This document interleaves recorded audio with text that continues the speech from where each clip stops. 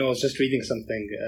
Apparently, there was a game scheduled on the 4th of October between Juventus and Napoli. Yeah. And Juventus couldn't show up. Napoli couldn't show up. So they gave Juventus a score 3-0, and they punished Napoli. Like, they deduced a point from them just for 1 point? reporting earlier or something. I think so. Do you know about why they couldn't make it? Coronavirus!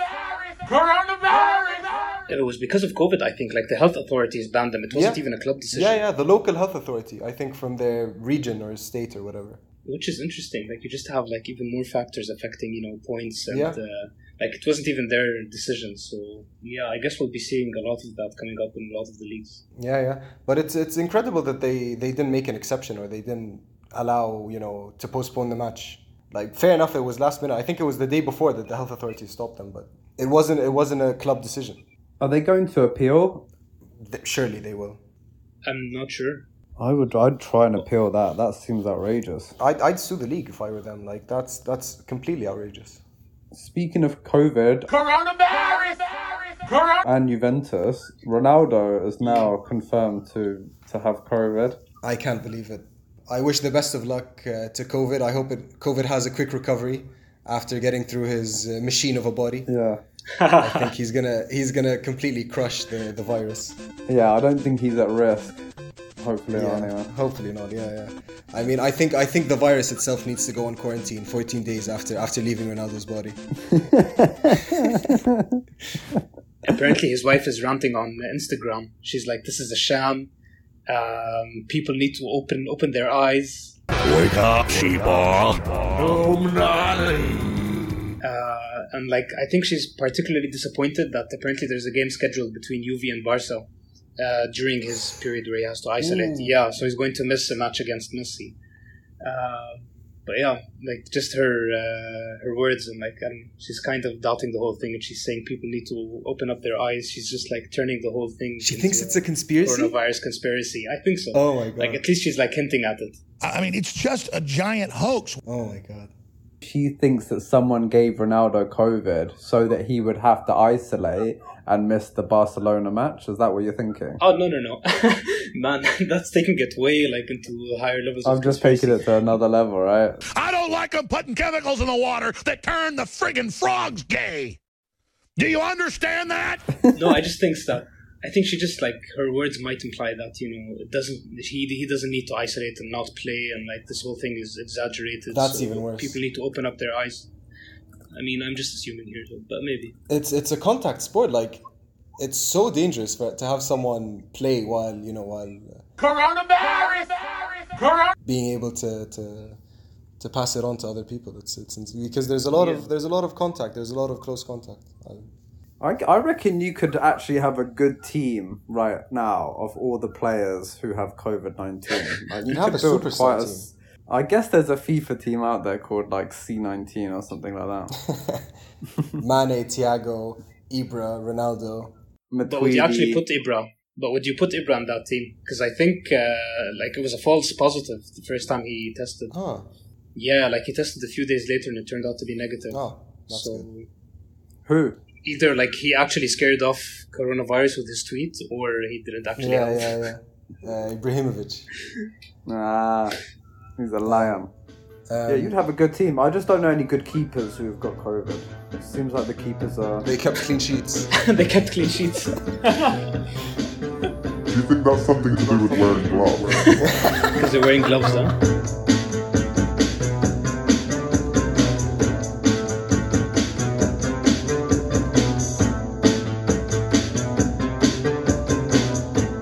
Yeah, well, firstly, shall we introduce our first ever guest to the show? Very exciting to have B on the show. What's up, B? Our main boy. Yo. Thank you, guys. First of all, congratulations for having this podcast. It's been really, really great.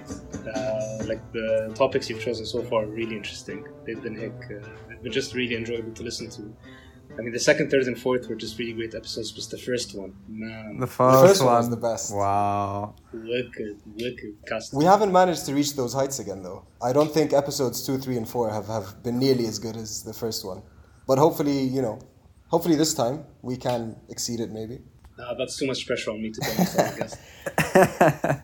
What's cool is that this one is the very first unscripted or like unresearched episode, because we've all been busy this past week. Nobody had enough time to like research a full topic, so we decided to have like an impromptu, just a discussion about our predictions since the transfer window shut. We've been talking about this for ages, about wanting to do a whole, basic football prediction, a whole roundup. So we thought we'd get our main man B, the football expert, to help us sort through what to expect, what we can expect for this season. Yeah, again, no pressure, huh? No pressure, no. Just to have The a football expert. third brain, I suppose, to like, think out loud with us.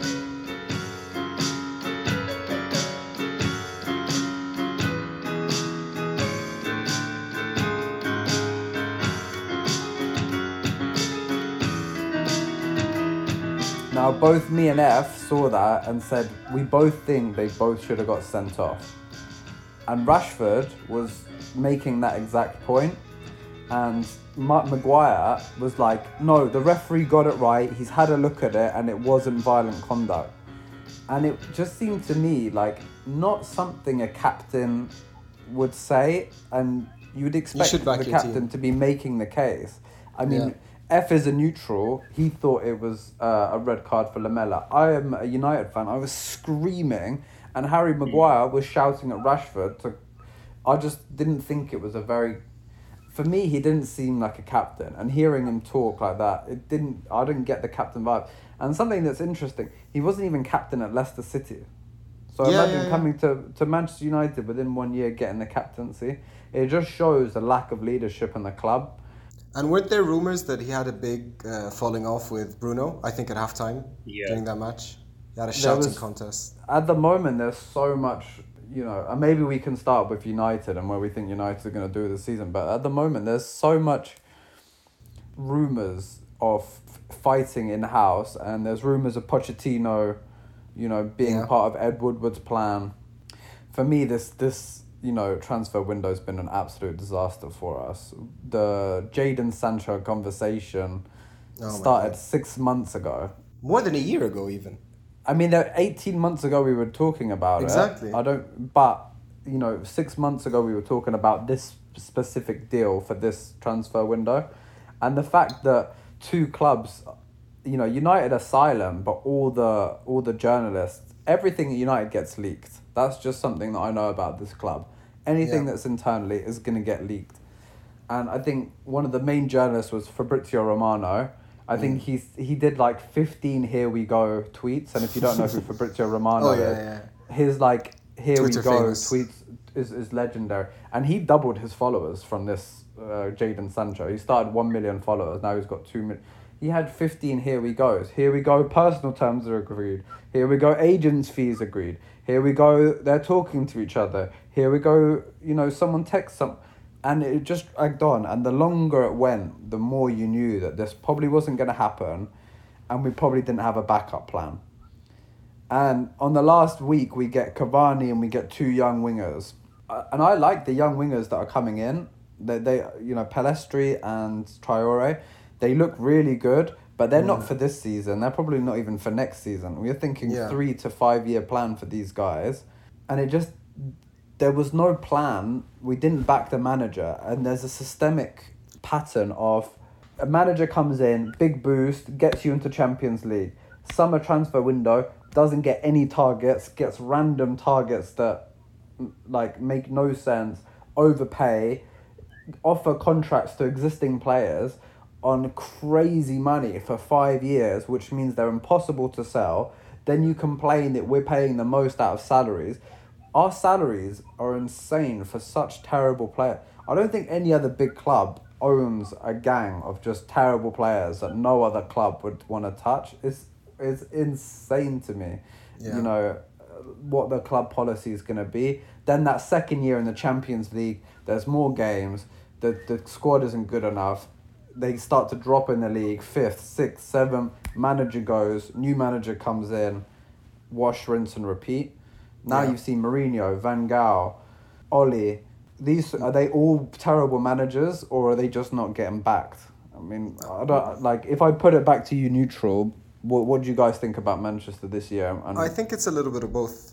yeah, top four would be a dream for Manchester this year, and that's annoying considering last year we finished third and we want to kick on and get closer to the top two clubs. I feel like already we're, Took a one step of the back. worst performing, major steps back. Like right now we're like 17th, 18th in the league. It's insane. So it's interesting because the thing about Oli is that, like, he wasn't hired because of his tactical acumen. Surely, he's not much of a tactical wizard. You're a wizard, Harry. It was mostly kind of a morale boost, a sort of cheerleader role. And we're talking about how morale is down and there seems to be a lot of disharmony in the team. So do you guys think that Oli will finish the season as coach? I mean, I really find it hard to do it, and I don't think it's going to be his fault. They really should have invested in that finish last season where they really had three players on form: Bruno Fernandes, Rashford, Martial. They were doing so well. Yeah. And they really needed to build especially around Bruno Fernandes. Like, he came in mid-season and had a tremendous difference in the team. But like the way that the whole problem between Bruno Fernandes and Maguire was handled, and like how Bruno was basically, I think he went off then. To be honest, you need to give that player much more respect. And obviously there's a lot of politics involved. There's, structural problems within the club, how they manage it, how they manage transfers. Oli is just going to be a scapegoat to give an impression that they're changing things.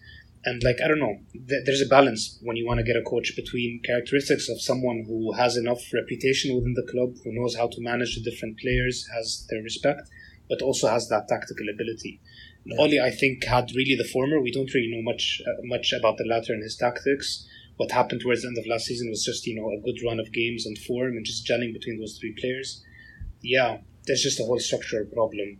But fair enough, if Solly doesn't have that tactical ability, you can try to complement that with the assistant coaches. But what you really need to do is just focus on the squad makeup. You just can't have a summer like that pass without improving your squad. I know a lot of clubs try to blackmail United with knowing that they can pay higher fees for players, so they end up just really raising their asks. But United should have just went for it. It was, they went for desperate buys. I know they're exciting young players. There was 2 players that they got on transfer deadline. But if they really want to do a desperate buy, just put the extra cash and buy Sancho. It was a much need. Is Cavani going to be the next Sanchez? Do you think he's going to have an impact? I don't think they bought him to start, surely. I think he's just a rotation option. But what's your expectations? Yeah, one of the young wingers, is Uruguayan. Cavani is obviously Uruguayan. I don't think United are clever enough to have planned that at all. I think that's just a happy accident. So I think that will help. Obviously, Palestri's introduction to England. England's not always an easy place for South Americans to come in and thrive. So I think having a legend like Cavani, who you look up to in the club, a senior player. Has Cavani won a Champions League? I don't think he has, but he's been in finals and he's experienced in the latter stages, quarters, semis of the Champions League. I hope he brings in a winning mentality. If nothing else, a winning mentality to the team and sets the standards. And going back to the previous point, do you think that Oli is going to see the end of the season? I don't think so. I think you need something new. Pogba isn't happy, Bruno's not happy, Maguire can't kick a ball and can't see 5 yards in front of his face right now. You got Donny van de Beek, who looks really good, but no one knows how to fit him into a team with Pogba and Fernandes. You have no one on the right-hand side who's a natural player. You have Cavani, Ighalo, who both, I feel should come on in the last 20, 30 minutes of games, play in the EFL Cup games. They're your second string strikers. And Cavani is there to, assist, Mason Greenwood's progress. And there's a lot of young players. So I think bringing someone more experienced is fine, but it's a desperate buy. It's huge wages for 2 years. He hasn't played soccer or football in 6-7 months. He's not been with a team for 7 months. How fit is he going to be? He's going to miss the Newcastle match. Is he going to play against PSG after not training with the team and not playing football for 7 months? Do you play him against, one of the best teams in Europe just to get, I don't know. And it's sad because the thing is, if Oli is sacked, then it appears as though Poch is going to be the replacement. And I'm so like, no offense to United, but like, I'm so sad that if Poch ends up at United, because for me, he's at the top tier, like top 3 coaches, I think, today. Poch is up there. And for him to go to a club, I mean, no disrespect to the club in itself, but the structure, like to be working under Ed Woodward, not having any, support from the board, it would be such a shame for someone with his talents. Like, you can only do so much as a coach if you're not getting supported, you know what I mean? Even if he's a tactical mastermind. But also, you raised something I hadn't thought about before. Oli, we know, is a really nice guy. So, like, fitting into a structure that he knows isn't working, we don't know that Oli is really trying to, like, vie for his power or, like, trying to change anything within the structure. Pochettino, like, he's a strong character. And, like, towards the end of his time at Tottenham, he was, like, making... blunt remarks about the structure of the club. Yeah. Exactly. How he wants to have more authority in his hands. He actually even once said in a press conference, they should change my title and just, call me coach instead of head manager. Coach or something. Yeah. Coach instead of manager, exactly. So I think having someone like him in that position to challenge the structures within the club might be actually a good thing. But surely you had that with Mourinho. Like, Mourinho is a strong character. Mourinho always politicked. I think he got the director of football at Madrid. He got him fired. When he was that's how evil he is. But if I speak, I am in big trouble, and I don't want to be in big trouble. It didn't, at United he just turned bitter. He turned sour. What was the result? 3-0. 3-0. Do you know what this means? 3-0. But also mean 3 premierships, and I won more premierships alone than the other 19 managers together. 3 for me and 2 for them. Respect, man. Respect.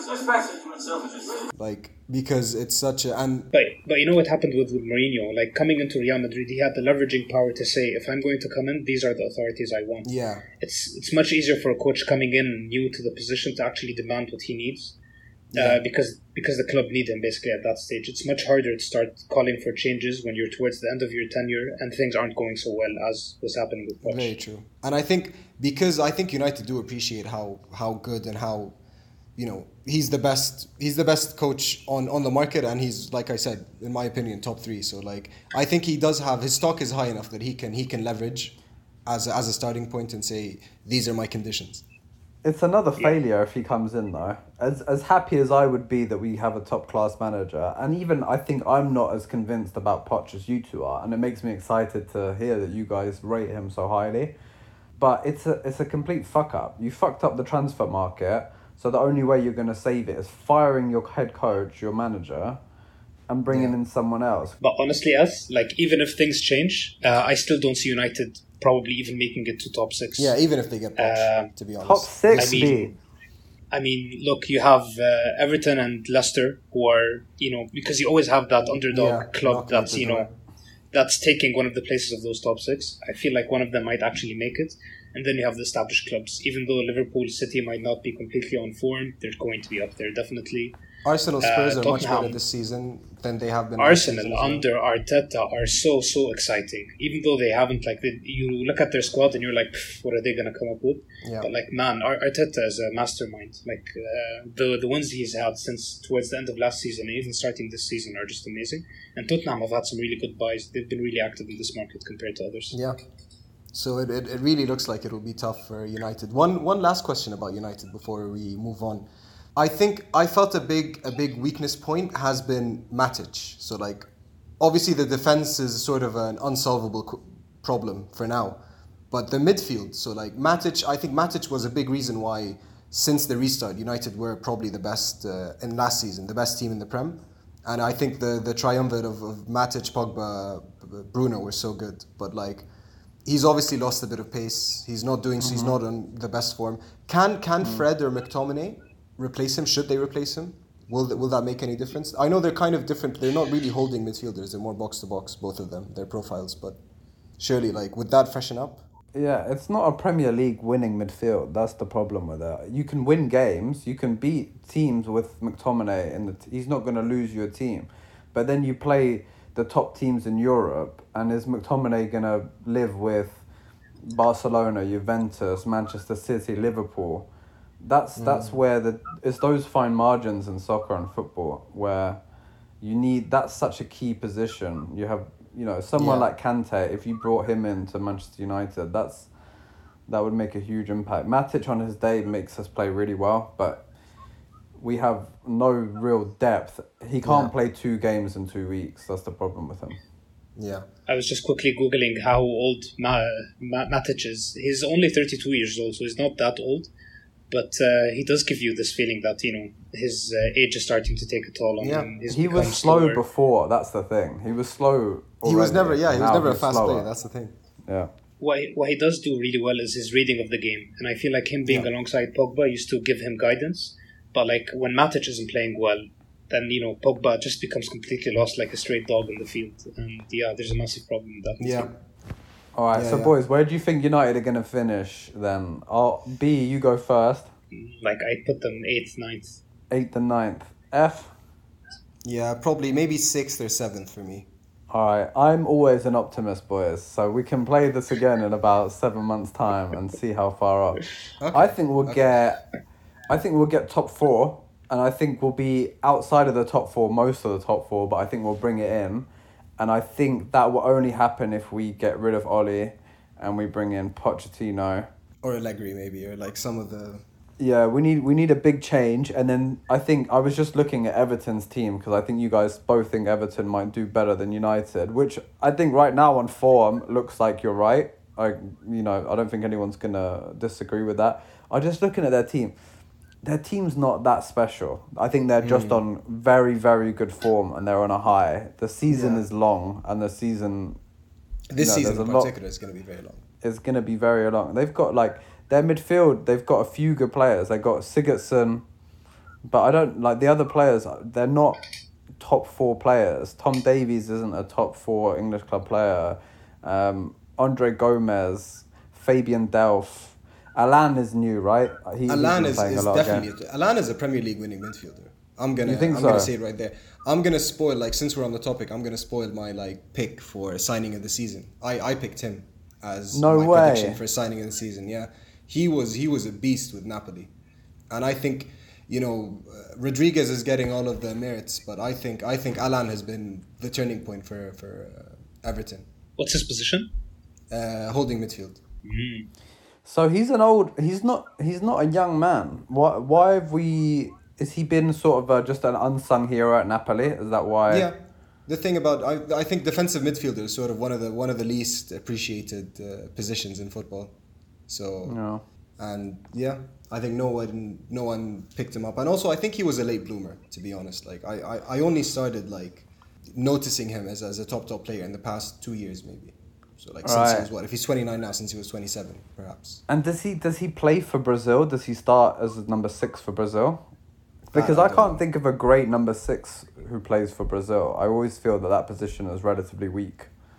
You know what? I think they have the best defensive midfielders in the world. They have Casemiro, they have Fabinho, they have Fernandinho, they have I can't think of any other nationality that has such elite level holding midfielders, right. And because there's a lot of competition. You're basically competing with the creme de la creme of the world. So it is a boring position though, isn't it? All those players are fantastic, but you wouldn't watch a highlight reel of Fabinho, and they're just There's nothing I love more than a good defensive midfielder. That's my favorite position. If I play football, that's the position I want to play because it's just intelligence. It's just tactical intelligence, reading the game, making right decisions at the right time. And you're the fulcrum of the entire team, defensively and offensively. And it's so underrated as well. All right. Well, Alan is one to watch this year. That's F's pick for the most... What was the category? Signing of the season. My prediction. Signing of the season. Wow. So let's go back to starting from the top. So Liverpool. The first talking point I have is Thiago, obviously probably signing of the season on paper, one of the best midfielders in the world. I think he's going to be very important against small teams. So when Liverpool need to keep the ball, they need to keep possession. They don't have a midfielder of that profile before. All of their midfielders are sort of hardworking players, and so to have someone as good as Thiago and with that skill set, which is quite unique to Liverpool. I think against smaller teams he's going to be quite important, and I think against like tougher teams where Liverpool usually have like three box-to-box, three defensive-minded midfielders, they might play him. I thought about this a lot. They might play him and then sort of reduce the attacking role of one of the fullbacks or both. So to sort of balance it out. So Thiago will have, usually the three midfielders have very defensive orientations. So to have one of them sort of have a more attacking responsibility, then that might impact Robertson or Trent's ability to get forward. What do you guys think about Thiago? How much of an impact do you think he's going to have? I mean, from his first game, he started breaking records, huh? Yeah. He had most passes, I think, in a Premier League game. This was the record he broke. It just gives a further dimension to the team. Previously, Liverpool's midfield were more box-to-box players with Henderson and Wijnaldum. Yeah. So I feel like you just have that extra option of, if a game necessitates that you need more possession in the game, more control of the flow, then you have that option with you. But like also Thiago, and that's one of the reasons why he couldn't really fit within the Barcelona system coming up. He's just more agile, he's more athletic, he's more direct. So he's perfect for Liverpool and having that balance between possession, between the direct pressing football. That's probably also why he fits so well with Bayern at the time during his stay there, particularly this treble-winning team. He helped control possession, but at the same time, not in a purely ideologically tiki-taka reasons. Exactly. Yeah, for me, Thiago is the signing of the year. Certainly for the Premier League. I think earlier we discussed that winning mentality. This guy is a serial winner. Yeah. I think he'll elevate all the players around him. That's who United are desperate for. And the amount of money Liverpool spent to get one of the best, top 5 midfielders in the world right now, maybe. What was it, 30 million? It blows my mind. And that's the position that United are crying out for.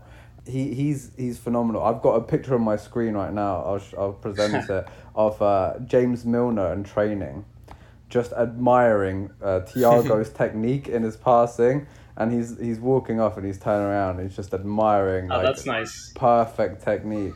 That's amazing. And maybe B, you can tell me more about this, but I think Pep Guardiola is obsessed with him, right? Yeah, I mean, Pep immediately got the player once he went to Bayern. What's funny about Thiago is that even though he's a world-class player, but he's never costed more than £20 million in moving to any other club. I mean, he moved to Bayern because there was a clause in his Barcelona contract which meant if he didn't play a certain number of games, he could go for the cheap, and Bayern took advantage of that.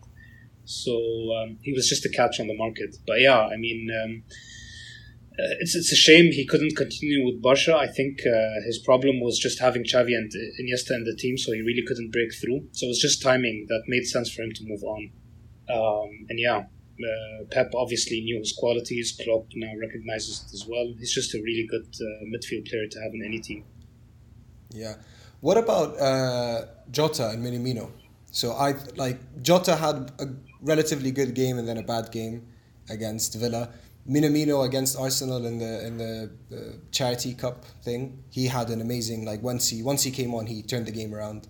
Do you think if one of the front three in Liverpool get injured, do you think these two can step up for a prolonged period for 3-4 months in Mane or Salah's absence? Looks like Jota can. I mean, I'm just seeing a lot of I haven't seen the guy play, but just from reading from what people have to say about him, he looks like a really decent signing. And he looks like he can cover for any of the three players. I think they have, Liverpool do have enough depth in that forward line and in the midfield now as well. Yeah. And also something about Thiago, but he definitely filled the gap that Liverpool needed to keep on improving their squad. Their midfield was always shaky, and people used to point that out. They just have to do something about their defense. Someone next to Van Dijk is a must. Having Gomez and Matip as your next choice centre backs just doesn't cut it for a team like Liverpool. Yeah. But the beauty of Van Dijk is that he elevates whoever he plays with. So as soon as he came, you saw the leaps and bounds in which all of the other defenders, jumped. So, and I think the other thing with Van Dijk is that you can't have someone like Ramos next to him. You need someone who's quite young and mobile who can cover for Van Dijk, because Van Dijk is mostly intelligence and positioning. So you need someone to do the running, and I think that's why Gomez is such a perfect partner for him. And he's young, so he's like a sponge. He just absorbs whatever Van Dijk tells him to do. He's just yes sir, yes sir. So it kind of works out, I guess. Yeah, I think Liverpool were obviously the best team last year, and I think this year they've added to that squad. I think the Aston Villa game is a complete anomaly. I don't know how. I actually liked F's explanation last week that COVID and everyone's going to blame COVID for everything for the next 12 months, but certainly COVID had potentially something to do with it. But I think they're going to walk it this season. I think they're first place. And I think a couple of weeks ago, me and F said maybe second or first. But since then, even with a 7-2 loss, which is another record breaker achievement by Liverpool, I still think that they're going to walk it this season. I'm really excited for this weekend's match versus Everton. I don't think I've ever been this excited for a Merseyside derby, just because Everton are top of the league, funnily enough, and I think it's going to give us a good idea about both of these teams, where they're at. Liverpool, whether or not the 7-2 was an anomaly, and Everton, whether them being top of the league is kind of whether it is an anomaly or they're there to stay. They're there to at least challenge for top 4 or top 6. I think this game is going to be telling for the rest of this game is going to be telling for the rest of the season. I don't know. I have this feeling inside me that the team that's going to win the league this season isn't going to be one of the typical 6 teams. You have a very turbulent transfer market. You have players extremely weared out from last season and playing all those different competition games. Yeah. So I don't know. For me, it just makes sense for one of the teams that hadn't had the pressure of last season possibly to be in that first position. I'd understand if you said top 2, but top 6. So you're thinking someone's gonna pull Leicester this season? I mean, either Leicester or Everton. Leicester have been surprisingly consistent since they won the league last time. Yeah, they've been up there challenging all the time. So I really wouldn't rule them out. They were up until the COVID break. They were more or less challenging for the title. They weren't even challenging for top 4. They were closer to the title race than they were to the top 4 race. But since restart, they just had an abysmal return. So unfortunately for them, I was really rooting for them. So let's move on to City. First question off the top, which has been bugging me. So do you think Diaz and Laporte, do you think that's a title-winning pairing? Do you think they finally solved their biggest problem? I mean, Laporte, if he can pull off a whole season without getting injured, maybe. Yeah. I really don't know what it is about Pep's game. Even though they show signs of brilliance throughout the season, but for some reason they just can't manage to be consistent throughout, apart from the season where they actually won the league. So I don't know if the weakness is in centre defence or there's something with the team in general. In their defence, 2 seasons that they were unhumanly consistent. I think their first title win was they even had higher points than the second. I think it was 100 and then 98 the next year, the following year. But it's true. Yeah, maybe last. Do you think it's something they've just gone down in quality since last season? Do you not think that last season was an anomaly more than anything else? I mean, we're starting to see a pattern with Pep, no? Towards the third year, the team starts, degrading a little bit in quality. Maybe he's a bit too intense. Maybe his tactics can become very, too meticulous for players. Yeah. We know his man management skills aren't that great. So, towards the third year, I don't know. There could be a problem within the dressing room. I think we might be seeing the last year of Pep Guardiola and City. I mean, if he doesn't deliver the Champions League this season, definitely that's the end of his chapter. Yeah, definitely. And I do think they have grown tired, because, like you said, his man management, he's too intense. And I think he, after a while, there is a tendency, I suppose. I mean, it's never happened. That's the thing with him, is that he's light. He usually leaves before the team collapses. Or loses faith in him, or he loses the dressing room. But I do think if anything, this season is going to be the season. Well, what if? And this is big hypothetical. What if they bring Messi next season? Would he stay? Would things change? He'd definitely stay if they bring Messi, and I think they'd want him. The board would want him to stay, surely. B, do you ever think that could happen? Are you asking me if I think this could happen? I mean, yeah. I mean, if things don't change at Barcelona this year, definitely. I think the top destination for Messi to go would be City, and definitely the club wouldn't allow Pep to leave if they knew Messi was coming. I mean, he knows the player so well. He's the one that actually transitioned him into a false nine position, got the best out of him. It just wouldn't make sense not to have Pep as a coach if Messi does come. But I guess we'll talk about that a little bit more when we talk about Barcelona. But I think people are up for a disappointment come next summer. I don't think he'll be moving to City. One last point, like a couple of questions about City's midfield. So one, like obviously, I think a key aspect in why they couldn't win the league last season was the fact that Bernard, like one, obviously we already mentioned Laporte's been injured most of the season, and he was their only good central defender, so that played a huge role. But I think another thing is that we tend to forget how important Bernardo Silva was in their title winning season. Whether he played as a winger, whether he played as a midfielder, and then last season he had a horrible season the whole year. Yeah. So Yeah. I think that can be a huge difference maker if he comes back to his form. Do you think that season was a one-off, or do you think like his good season was a one-off, or his bad season was a one-off? Yeah, I mean, it could be just a one-off thing. I think like he still has it in him, but I think there's a problem with the whole City squad if you look at it, and like I'm thinking more about the striker position. I can't remember what happened last year exactly, but I think Aguero wasn't fit for the whole season, and like coming this year, I don't see Aguero also being fit throughout the season, Yeah. and Gabriel Jesus really hasn't stepped up to be like a natural successor to that position. So, like, I don't know, even if you look at the wing, Riyad Mahrez and whoever's on that wing, with the new player that they got in, Torres. what's his name, the player from Valencia. I mean, I still don't see like a top attacking squad or like top 3 attacking players that can really be a winning Premier League team or a Champions League winning team. Yeah. I have one thing to say about City as well, just to close it out. I think the fact that they let Sane leave was a huge mistake. That was massive. I was lucky enough to see City play against West Ham probably 4 or 5 years ago, and it was a 5-1, 6-1 demolition of West Ham. I went with friends who support West Ham. I was the only one left in the West Ham like side of the stadium with about 10 minutes left to go. But Sane, KDB, and funnily enough, Antonio from West Ham all looked unbelievable in real life. And I think that's a huge failure from City to let him go, because I'm looking at their team right now, B, and I agree. It's not a scary lineup.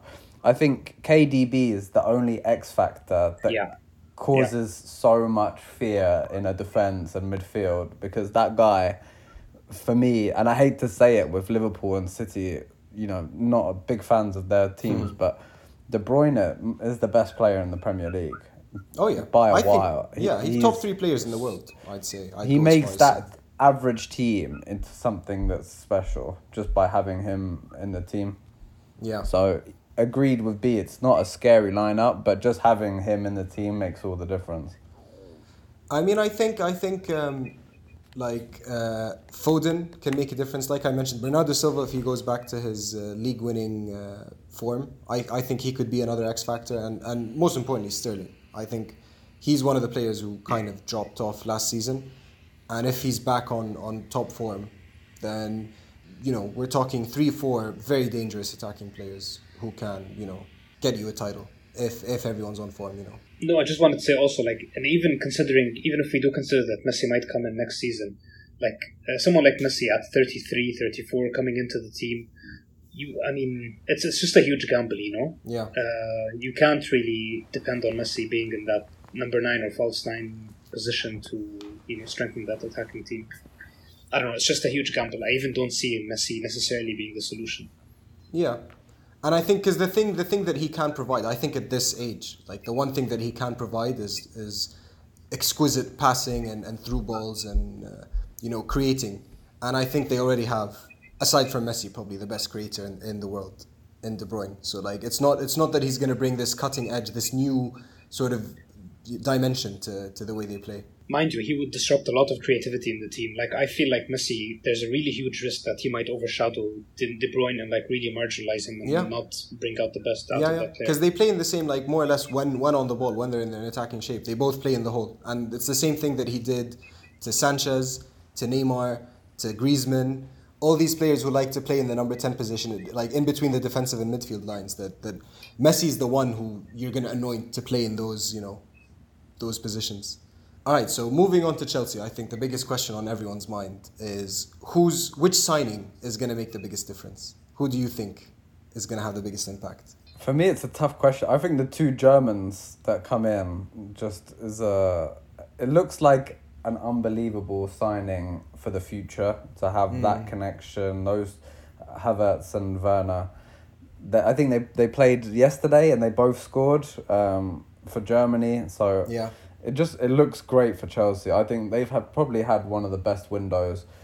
I think we have to remember that they haven't bought anyone for a couple of years now, so they were always going to spend big and go hard. But you know, the opposite of Manchester United, they've spent a lot of money, but this time they've delivered with the goods, and I think they've given Frank Lampard every chance of being successful as a manager. And if he doesn't do it, it won't be because of ownership. I think he had a big say in who they bought, and I think that's part of the weakness. Like, a follow-up question, sort of aside from the attack, but they didn't get any defensive players, and I think Chelsea's defense, not only their defense, but also more importantly, like their defensive structure. Like, even if you have the best backline in the world and the best holding midfielder, the way Lampard sets out to play, and not to sort of counter press or have scenarios worked out for when they lose the ball. Can Thiago Silva fix Chelsea's defensive issues? I mean, I feel like Thiago Silva just brings a lot of experience, but like the aggressiveness of the Premier League, the fast players, I don't know. I'm not necessarily sure Thiago Silva can actually do that. Also, like thinking about, I don't know, like if he actually speaks proper English or not, but like can he be a proper like leading figure within the dressing room, given that he's just new to the country coming in at that age? I'm not sure. I think he can't speak English. He speaks French. And the interesting thing I read about this is that most of the Chelsea backline, for their luck, they all speak French. Zuma, Azpilicueta used to play in France before he joined Chelsea. But yeah, I mean, you have and the goalkeeper Mendy. So you have enough French-speaking players who can either translate or just directly communicate with him.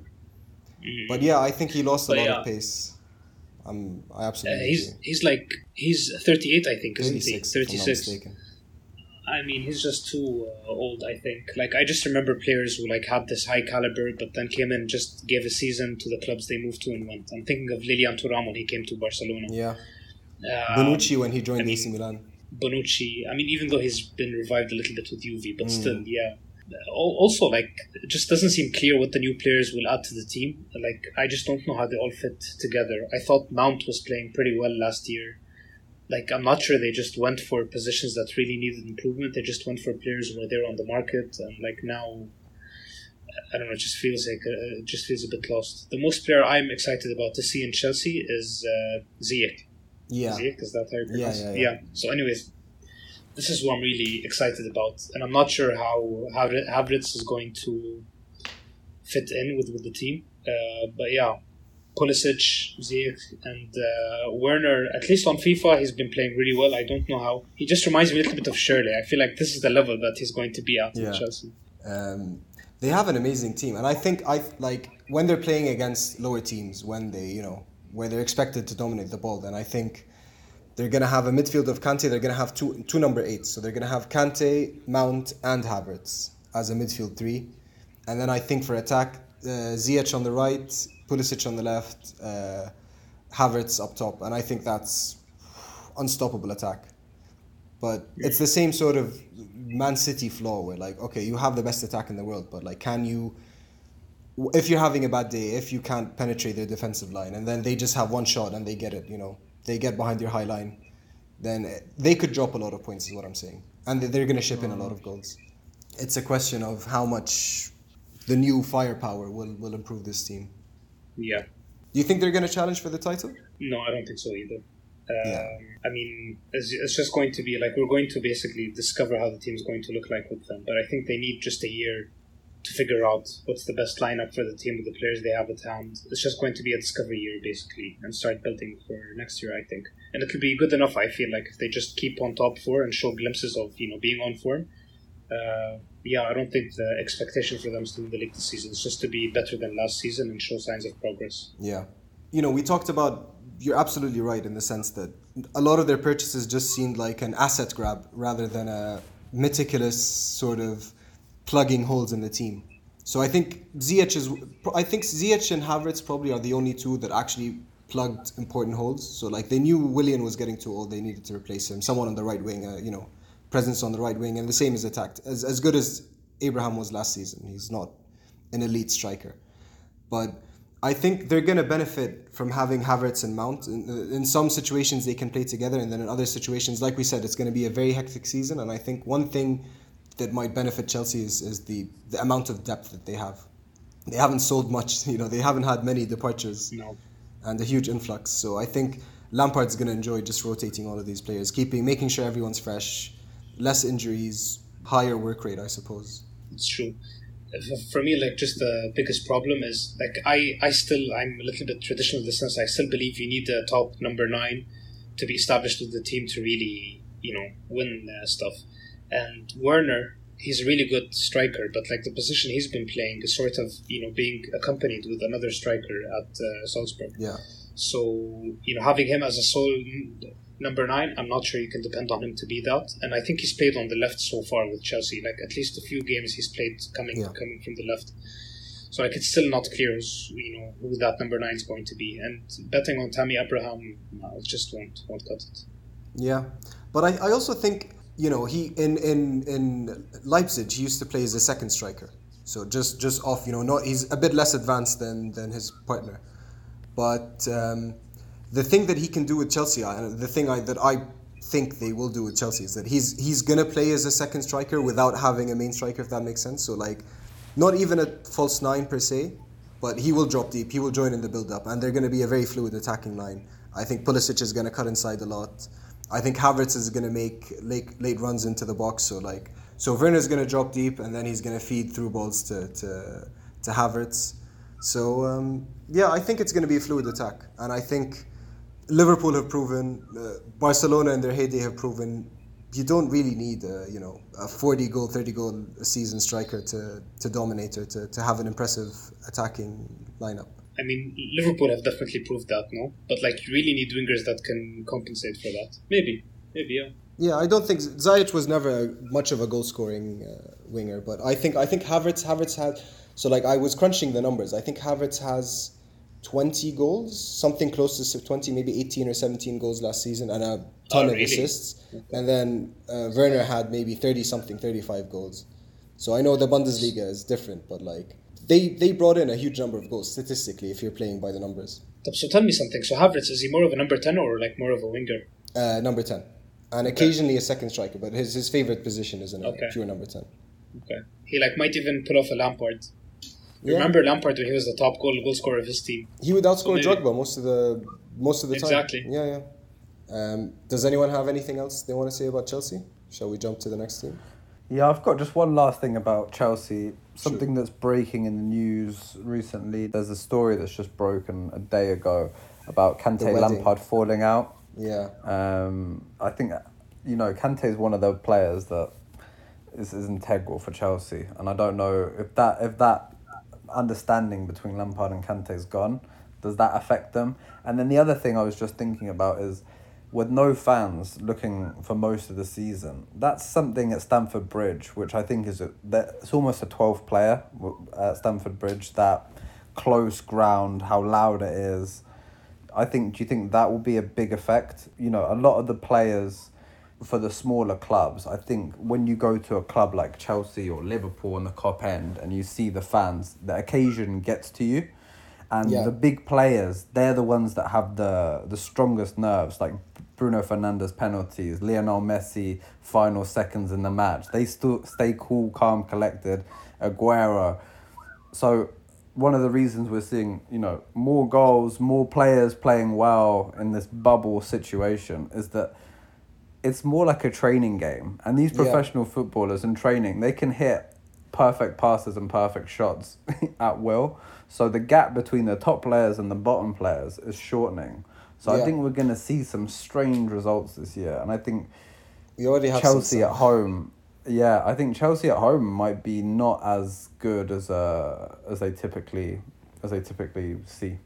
You'd be surprised. I think I read something about Chelsea. They had a horrible home spell last season. Like their numbers. They I think they got more points away than they did at home last season. That's interesting. So I don't know how much that might affect Chelsea per se specifically, but I absolutely agree that could it get worse then? Could it get even worse? Who knows? Who knows? All right. So moving on to Spurs. there's some people who've been talking about Spurs and touting them as potential title challengers. Do any of you see any merit in that? Yeah, I'll just say that I have no idea about the players that they signed this summer, but I just know that they have made some good signings. You know about one of like, them. I mean, I know about one of them, and like definitely Gareth Bale. The thing is, like, we don't know if he'll recover his best form when he was at Tottenham or not. Yeah. I mean, logically, if you look at it age-wise, he's still within the age where he might reach that peak. We know that he's never been as happy as comfortable in Real Madrid. So, like, coming back home, he might be relatively home. He might be more comfortable in that. We know that Mourinho can bring the best out of him. But I'm just taking an indication of how Mourinho has been really showing confidence in that he's happy with the squad that he has. He's been happy about the transfer market. They might actually pull it off. They might put off a top 4. Yeah, I think top 4 would be a good result for them as well. I think they'll be in touching distance in the title at Christmas, and then I think you'll start to see just slowly drift away.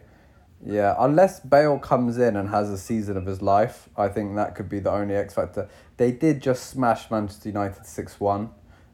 They do look very good right now. They signed Reguilon as well for a very, very good price from Real Madrid. I think that's a smart signing.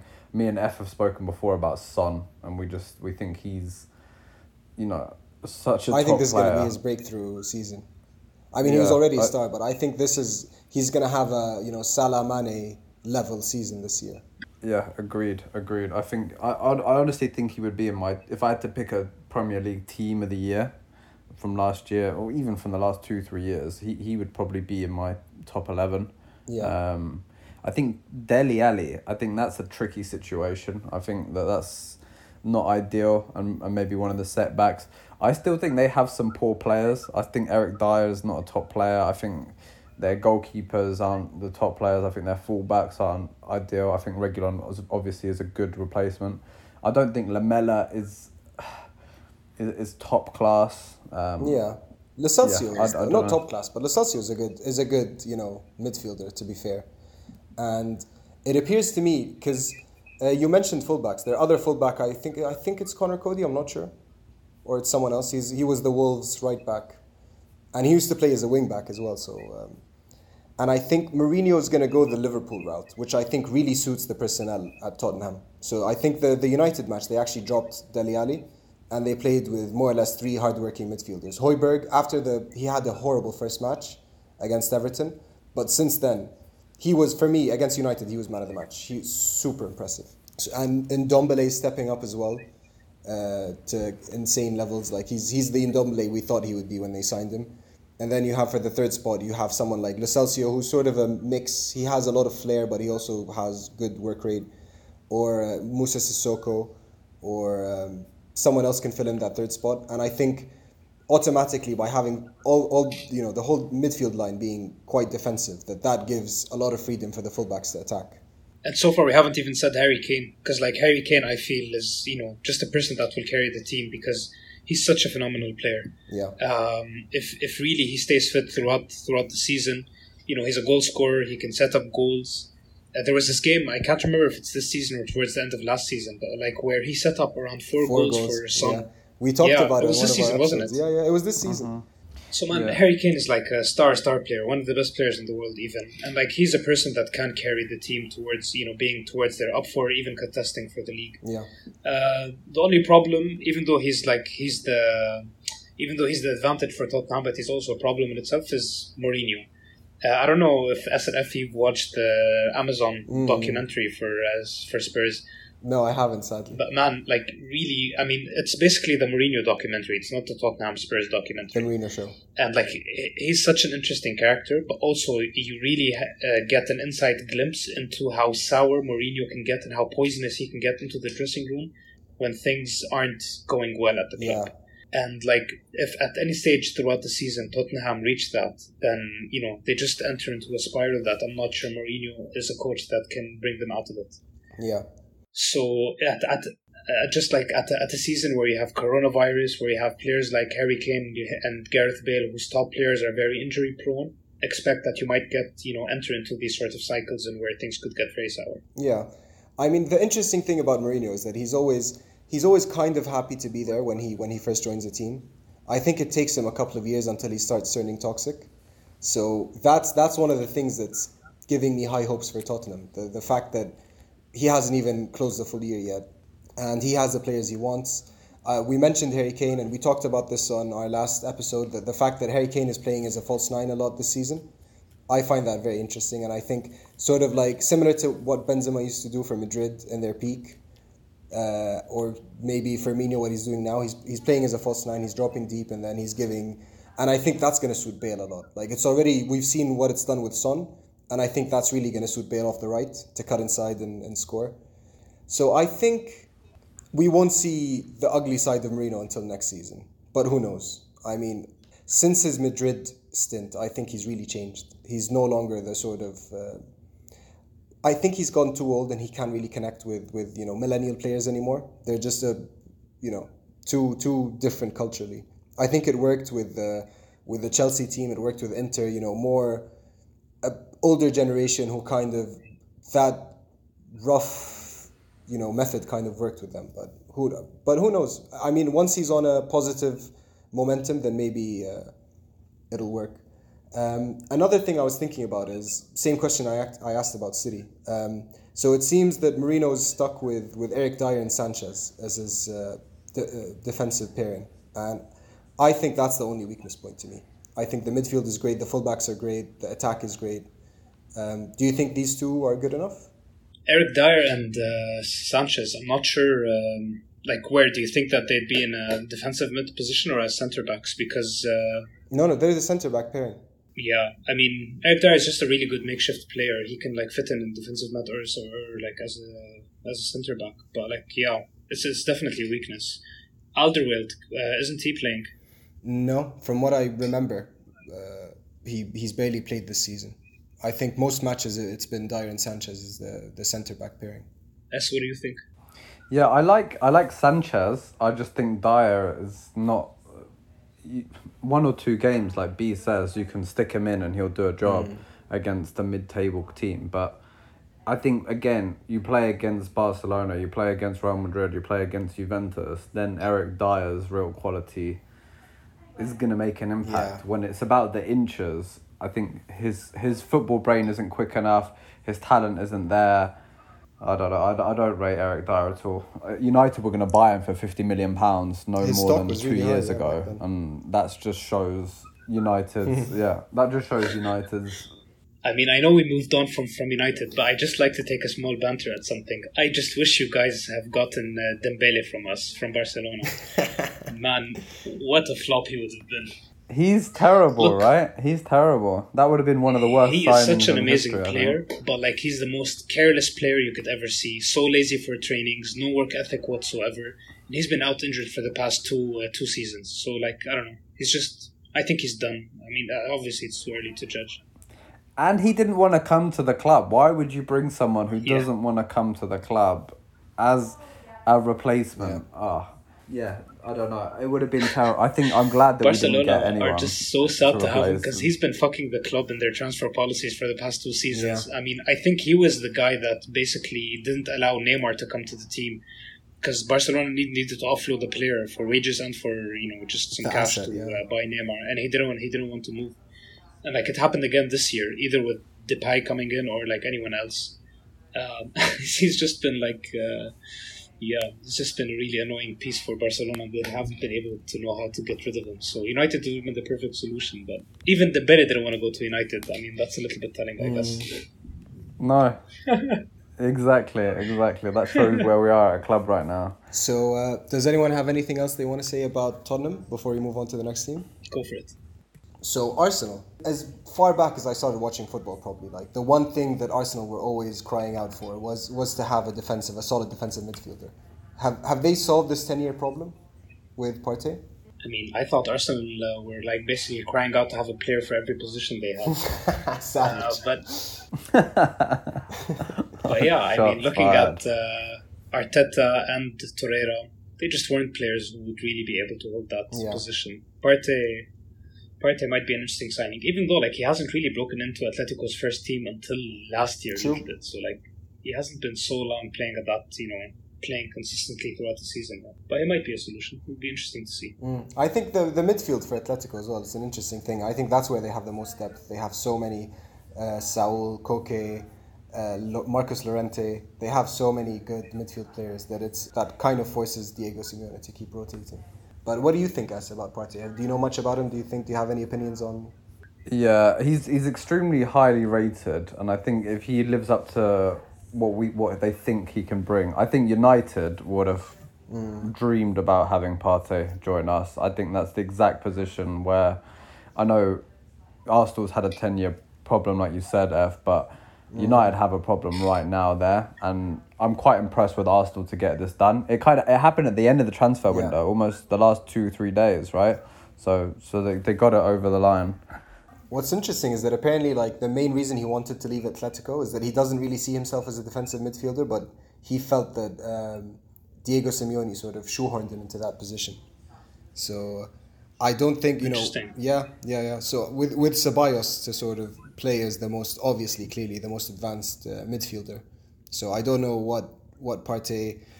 Do you think... So they usually play with a 3-4-3, so they only play with two midfielders, more or less, in their team most of the time. Do you think now with Partey coming in, they're going to switch to a 3, or do you think Partey is just going to slot in the same system and play alongside Ceballos? It looks like Arteta is playing mostly with a 3 defensive formation so far. Yeah, 3 at the back, yeah. So I feel like it's just going to continue, and he'll just be... I don't know, I feel like over the past 10 years, we've really been seeing a transition into a style of football that's more... less of an emphasis on midfield and just trying to get the ball from defense straight to the attacking side of the game. Yeah. So, I feel like Partey, he has that defensive side to play when the ball is not with them, but like when he's in an attacking position, he might be able to be that sort of player that offers a quick transition. And he's got a good passing range as well for a CDM. Like he likes a through ball. I wonder how many assists he got last year. I'm just looking at the stats now. Not that many. I don't think Atletico scored that many goals, sadly. They are defensive minded. But I'm just reading his stats. He makes, in last year in the Champions League, he did 3.6 tackles in a game, which is pretty high for a CDM. And he made 1.6 key passes per game. And a key pass means leads to a goal scoring chance.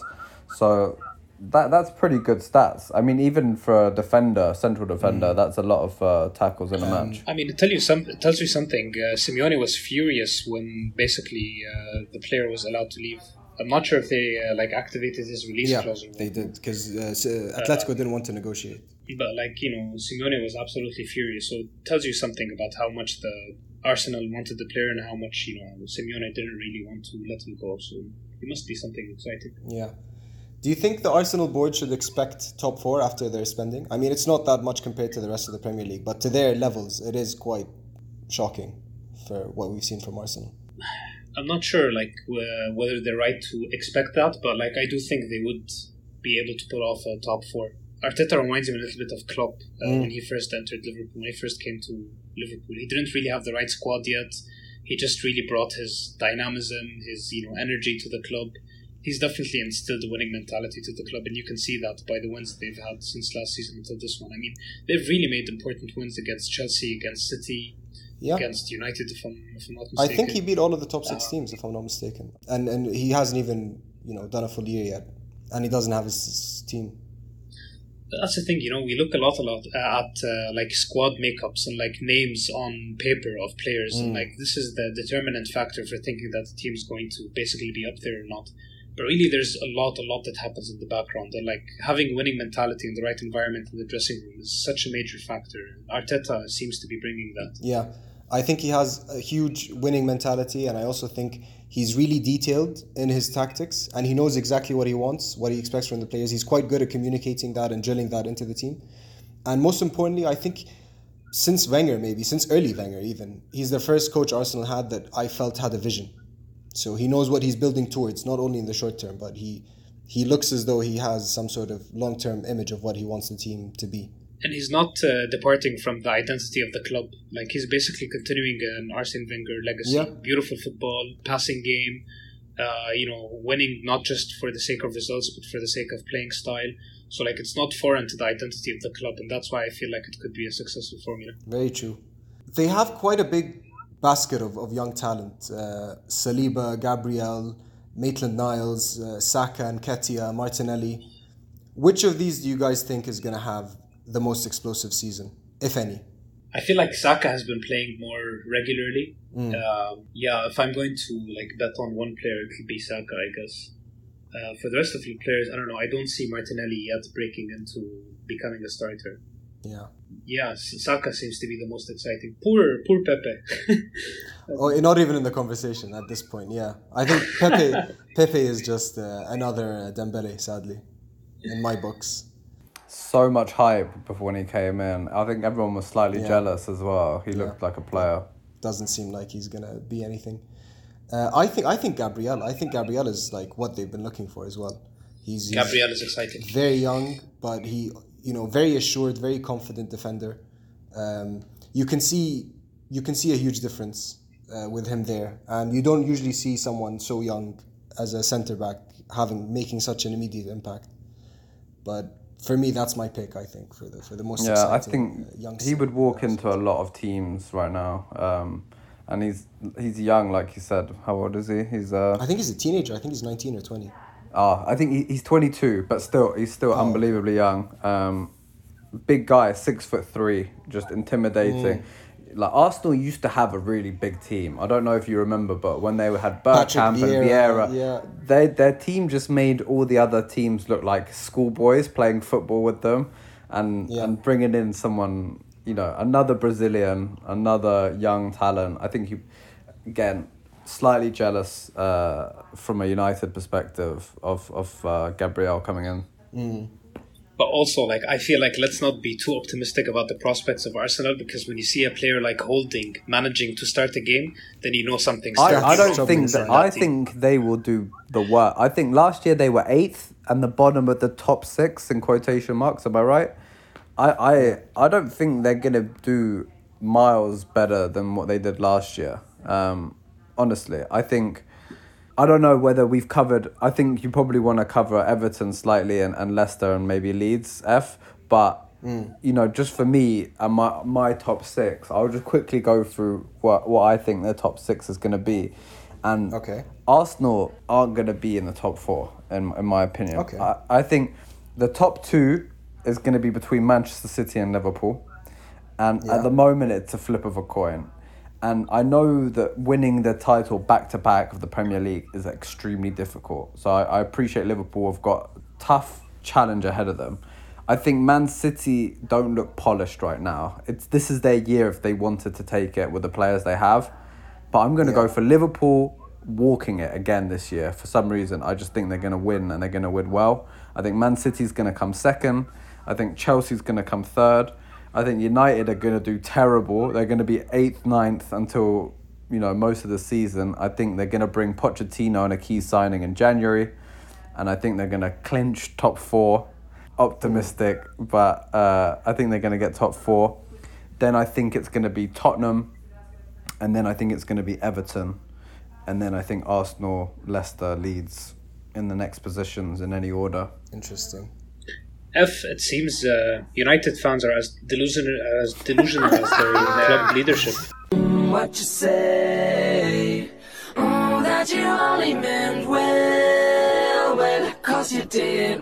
What you say? It really might be a whole structural problem. Let me tell you why. Going up from the top until the fan base. Zero expectation management. 30 seconds why. I think when we bring in a new... do you remember we brought in Oli last time and we were really, really in the low 11, 12, 13 and then I think 17 games unbeaten, a really nice winning streak. I think something that Chelsea know, you bring in a manager, you're going to get a fake bump in performance. It's just a fake bump. Fair. Bruno's pissed off, Pogba's pissed off. At the end of the day, our midfield is pretty strong. We do have a strong midfield and we have an exciting attacking team. Defence can be fixed or at least plastered with a good manager. I don't think Oli is a good enough tactical manager to do that for the defence that we have right now. But if you bring in someone like Pochettino and you just, for me, I think you bring Luke Shaw, you pull in Luke Shaw as a central defender. I think then you partner him with Maguire, Bailly, or Lindelof, and then you bring in Telles at left back. Then I think a manager can work with that. And then if the team clicks, I promise you guys, like that midfield with Donny van der Beek, Bruno Fernandes, Paul Pogba, that is a scary midfield, and that should perform well. And I think that's better than Everton. I think that's better than Leicester. I think that's better than Arsenal. A lot of teams that I think that you guys are predicting will be above United, and I think you'll be surprised. I think in your last podcast episode you were talking about the rise and fall of empires, and you know.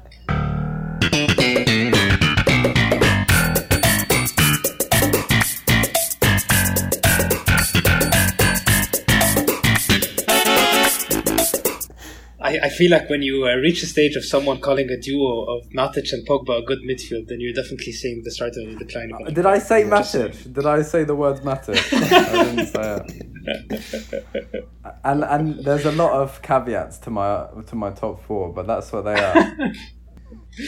Fair enough. I mean, look, I'll be very, very honest. They might actually pull a surprise. I still, judging from what I saw last season, Bruno Fernandes, Rashford and Martial, there's definitely a lot that could be... that they could offer. They just need a complete gel around them that could facilitate them doing that. Yeah.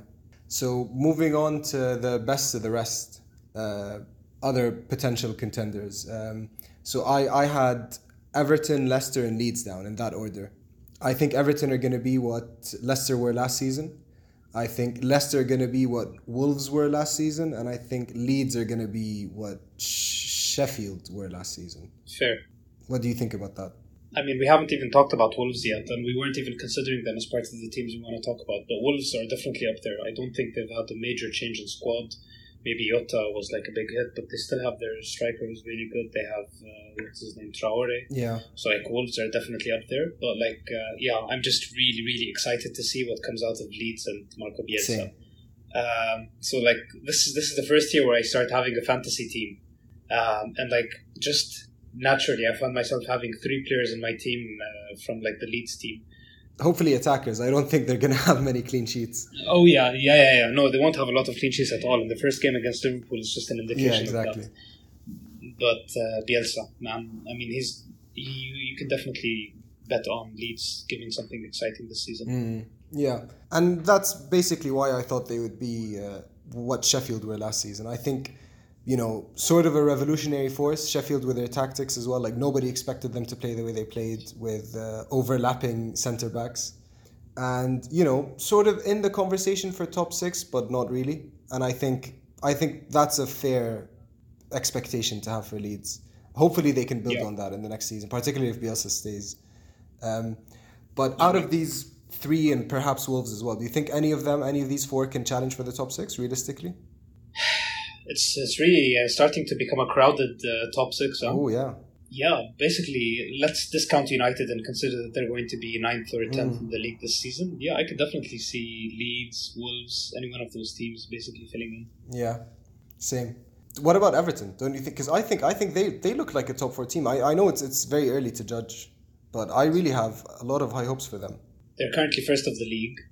I personally believe in strong beginnings to be an indication of what the team might end up being in the league. As long as Everton have had that strong start, and that comes with a major shift and change within the current squad, with having James Rodriguez coming in, their striker is completely on form. Yeah. And you have a coach like Ancelotti with a winning mentality. Yeah, I wouldn't discount him at all. I mean, Ancelotti had a very disappointing. His last 2 spells were quite disappointing with Bayern and with Napoli. I think he got very unceremoniously sacked both times. Do you think his work so far and potentially what he might achieve this season, would that warrant a return for him as on the conversation of the top managers?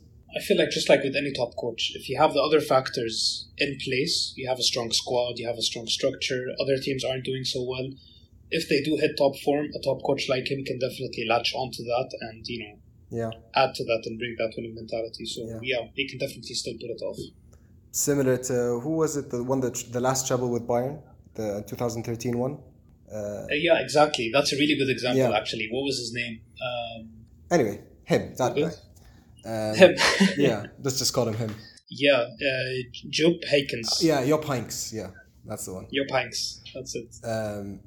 I think he won a Champions League with Madrid in the 90s. So like he was an old, like already by the time he won the treble, he was an old school coach and people were writing him off. But so I think, like you said, if all of the circumstances are there, then you never know. They might do it. So what's your final predictions for, let's say, top 6 or top 8? How do you think the table is going to pan Ranking? out? Oof. I think I agree with us. I see Liverpool winning the league again this season. So let's put, even though like their 7-2 loss against Aston Villa, I've never heard of that. A winning team, having such a loss in the season and going on to win the league. But like, let's still put them there. Liverpool, City, Arsenal. Third. Yeah, Okay. Arsenal third. Tottenham, Chelsea, or Chelsea, Tottenham. And then Everton. Yeah, I think that's how I'd rank my top 6. Okay, interesting. I had City is first. I don't know why, but I feel like I'm gonna regret saying this. But yeah, I felt City are gonna win the title. I think Spurs are gonna come second. Fair. Liverpool third, Chelsea fourth. Liverpool third. Yeah. I think even though they had a much better summer than City, but there's just something about, I think they've been found out. I think people have sort of like, you see it with Bielsa, you see it with Aston Villa. Teams sort of appear to have figured out how to take advantage of their weaknesses or their weak spots. And I feel bad saying this because I think Klopp is one of the best tacticians in the world, so I think he might tweak his team, because the Liverpool today is not the same as the Liverpool of his first 2 seasons when he first joined. They had a very different playing style. And the thing I really admire about Klopp is, maybe similar to Ferguson, is that he's a very adaptable, very forward-looking coach. So, But two interesting things to say about that. First is definitely we've been seeing a pattern where teams that come with a new style of football that add a certain edge, we see other teams do catching onto that after 3-4 years. Yeah. And Klopp has been with the club for around that time. So like, it does make sense for teams to start, finding a trick or a gap into how to break that. yeah. But another thing to say about that is, have you seen these recent comments from Klopp's previous number 2, from his previous assistant? Yeah. So just like for people listening in to know, so he's basically saying that he was the mastermind, the person behind all the different tactics, and Klopp was just a front for Just the cheerleader. all those different tactics that he was coming up for, just a cheerleader. So I think he moved out of the club last year at some point last season or the season before. I think the season before. I think from the start of the title-winning season, he wasn't there. So that kind of makes me feel he was more bitter than he was... I mean, he could have built the foundations for the team. Perhaps, but yeah. now when you have players like Thiago coming in and possibly a change in the makeup and the structure and the style of play of the team, can Klopp be the one that does that without his tactical number 2 mastermind? That's a question mark as well. His current number 2 is actually quite well respected or held in well regard. I think Pep Linders. Okay. But he's also someone who is very spoken highly of. So I don't know.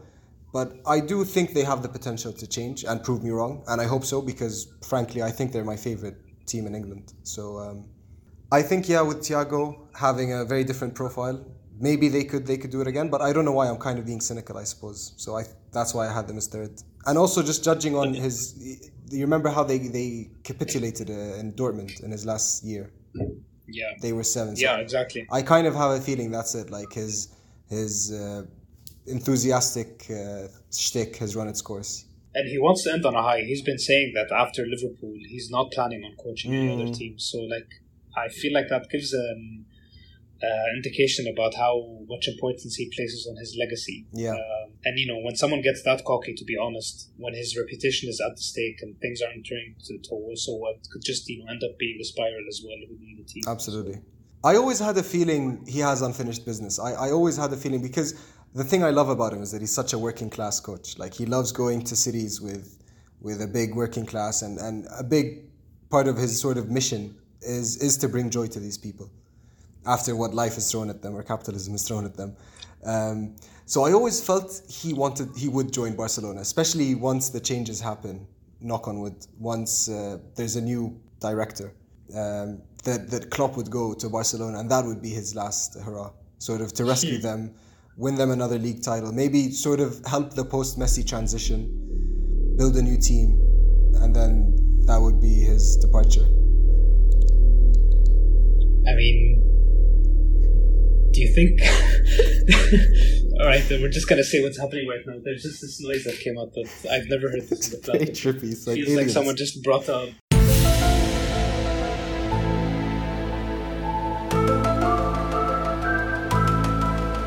Yeah, someone feels like brought a motorcycle to their flat. But like, do you see Klopp being in such a rigid ideological club as Barca? I feel like he would just feel so constrained within the limits of the club that I don't know. I just don't see it. I think since Luis Enrique, the sort of possession football has been gone. That's true. They've been much more direct for the past 5 years, and Koeman, I think his most successful spell before Barcelona with the Netherlands and Southampton, and they both played very very Klopp-esque football. So are we transitioning to talking about Barcelona now? Let's round off our predictions then. And we can fully go on to Barcelona.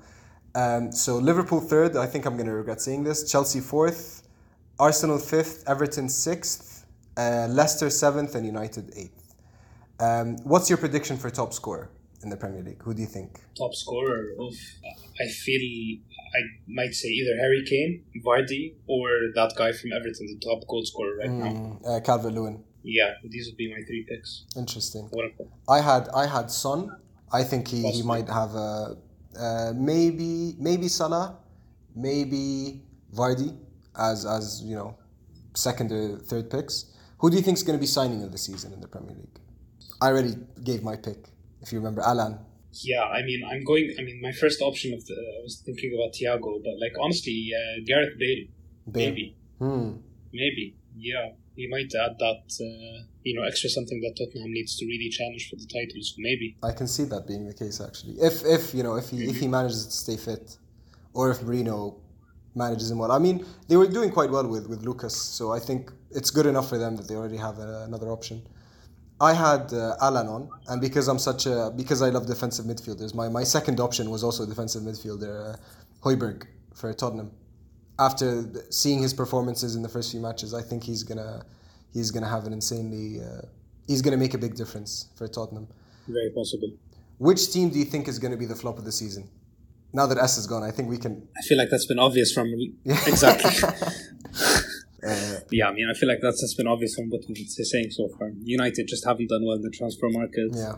The club just seems to be in complete disarray.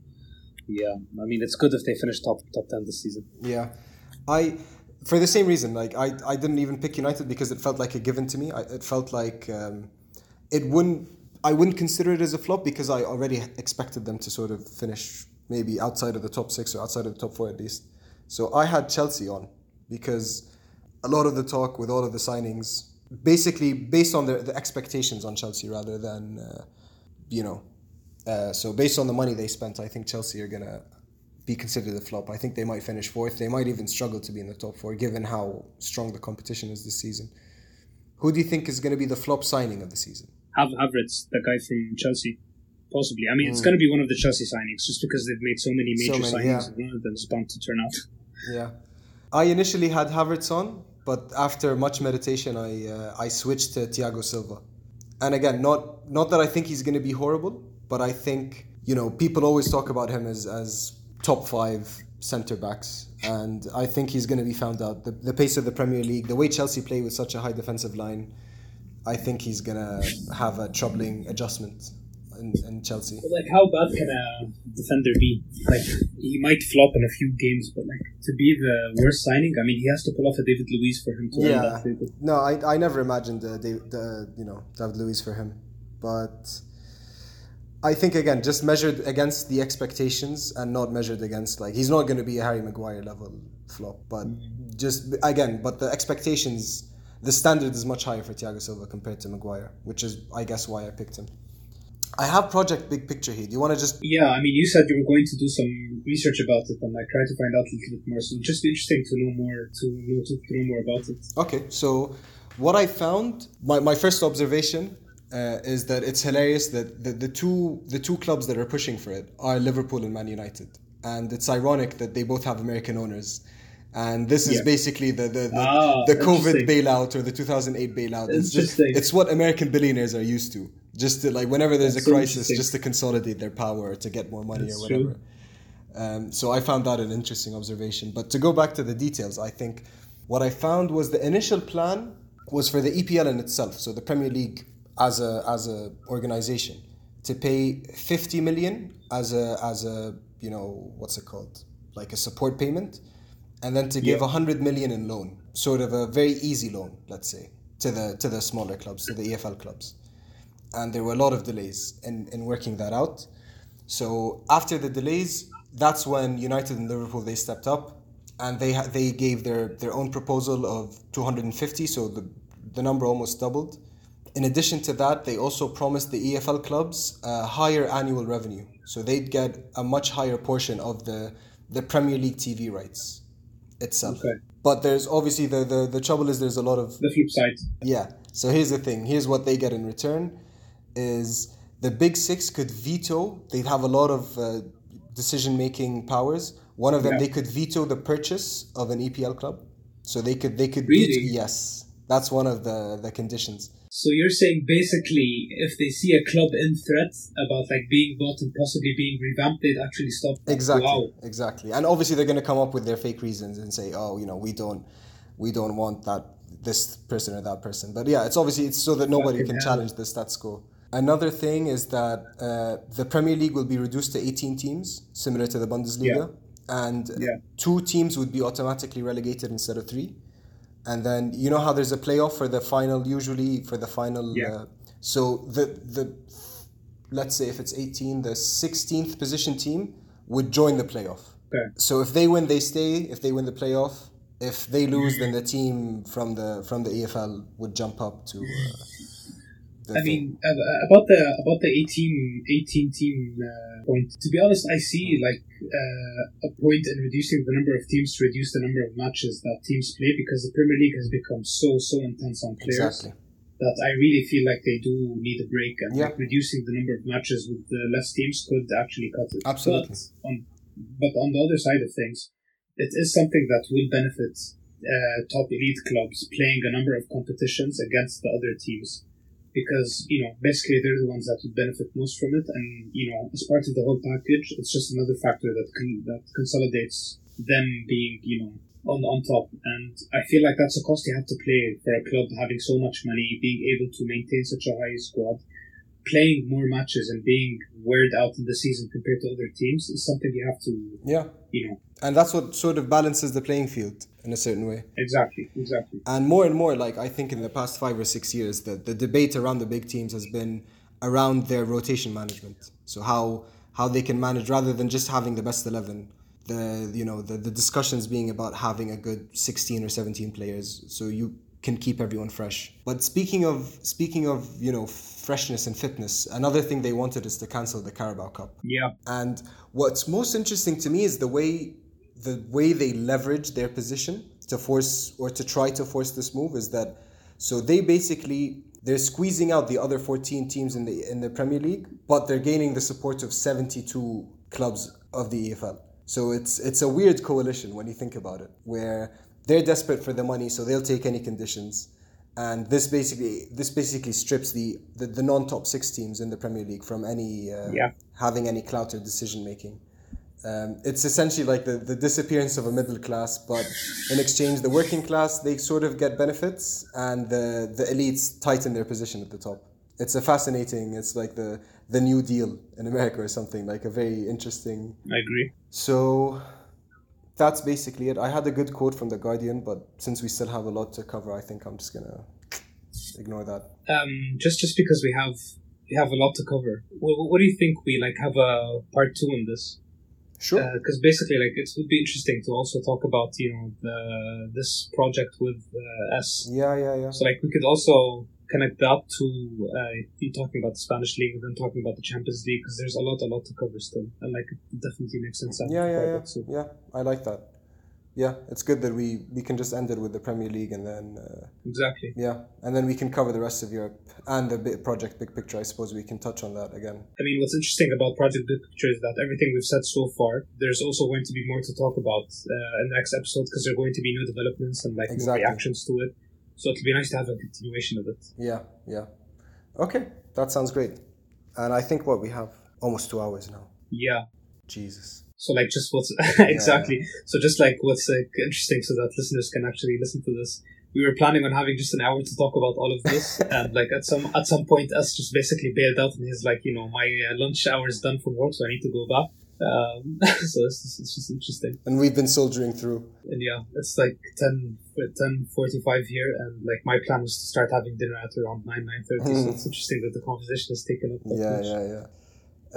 All right, so S usually does the wrapping things up. I'm just gonna have a go, I suppose. That was it, folks. Thank you for listening. Tune in again for part 2, where we're gonna talk about La Liga. We're gonna talk about Barcelona, Real Madrid, Atletico, some of the other Champions League contenders like Juventus and Bayern and PSG and their leagues. Well, sort of a given that they're gonna win their leagues, but just to sort of touch on that. And probably Champions League predictions as well, and general overall predictions for the entire top 5 European leagues. Thank you for listening. B, thank you so much for joining us. It was a pleasure and an honor to have you as our first guest, and very, very fun to have someone new sort of, change up the dynamic. It was a fun, and we never recorded for more than 2 hours in our lives in the past 4 episodes, so that in itself is a cool thing. Thank you for having me. I mean, I just finished a half bottle of whiskey while we're having the conversation as well, so that just shows how fun it is. Are you drunk right now? Beautiful. The guy is drunk, but there he goes. All right. Cool. That's it. See you next episode.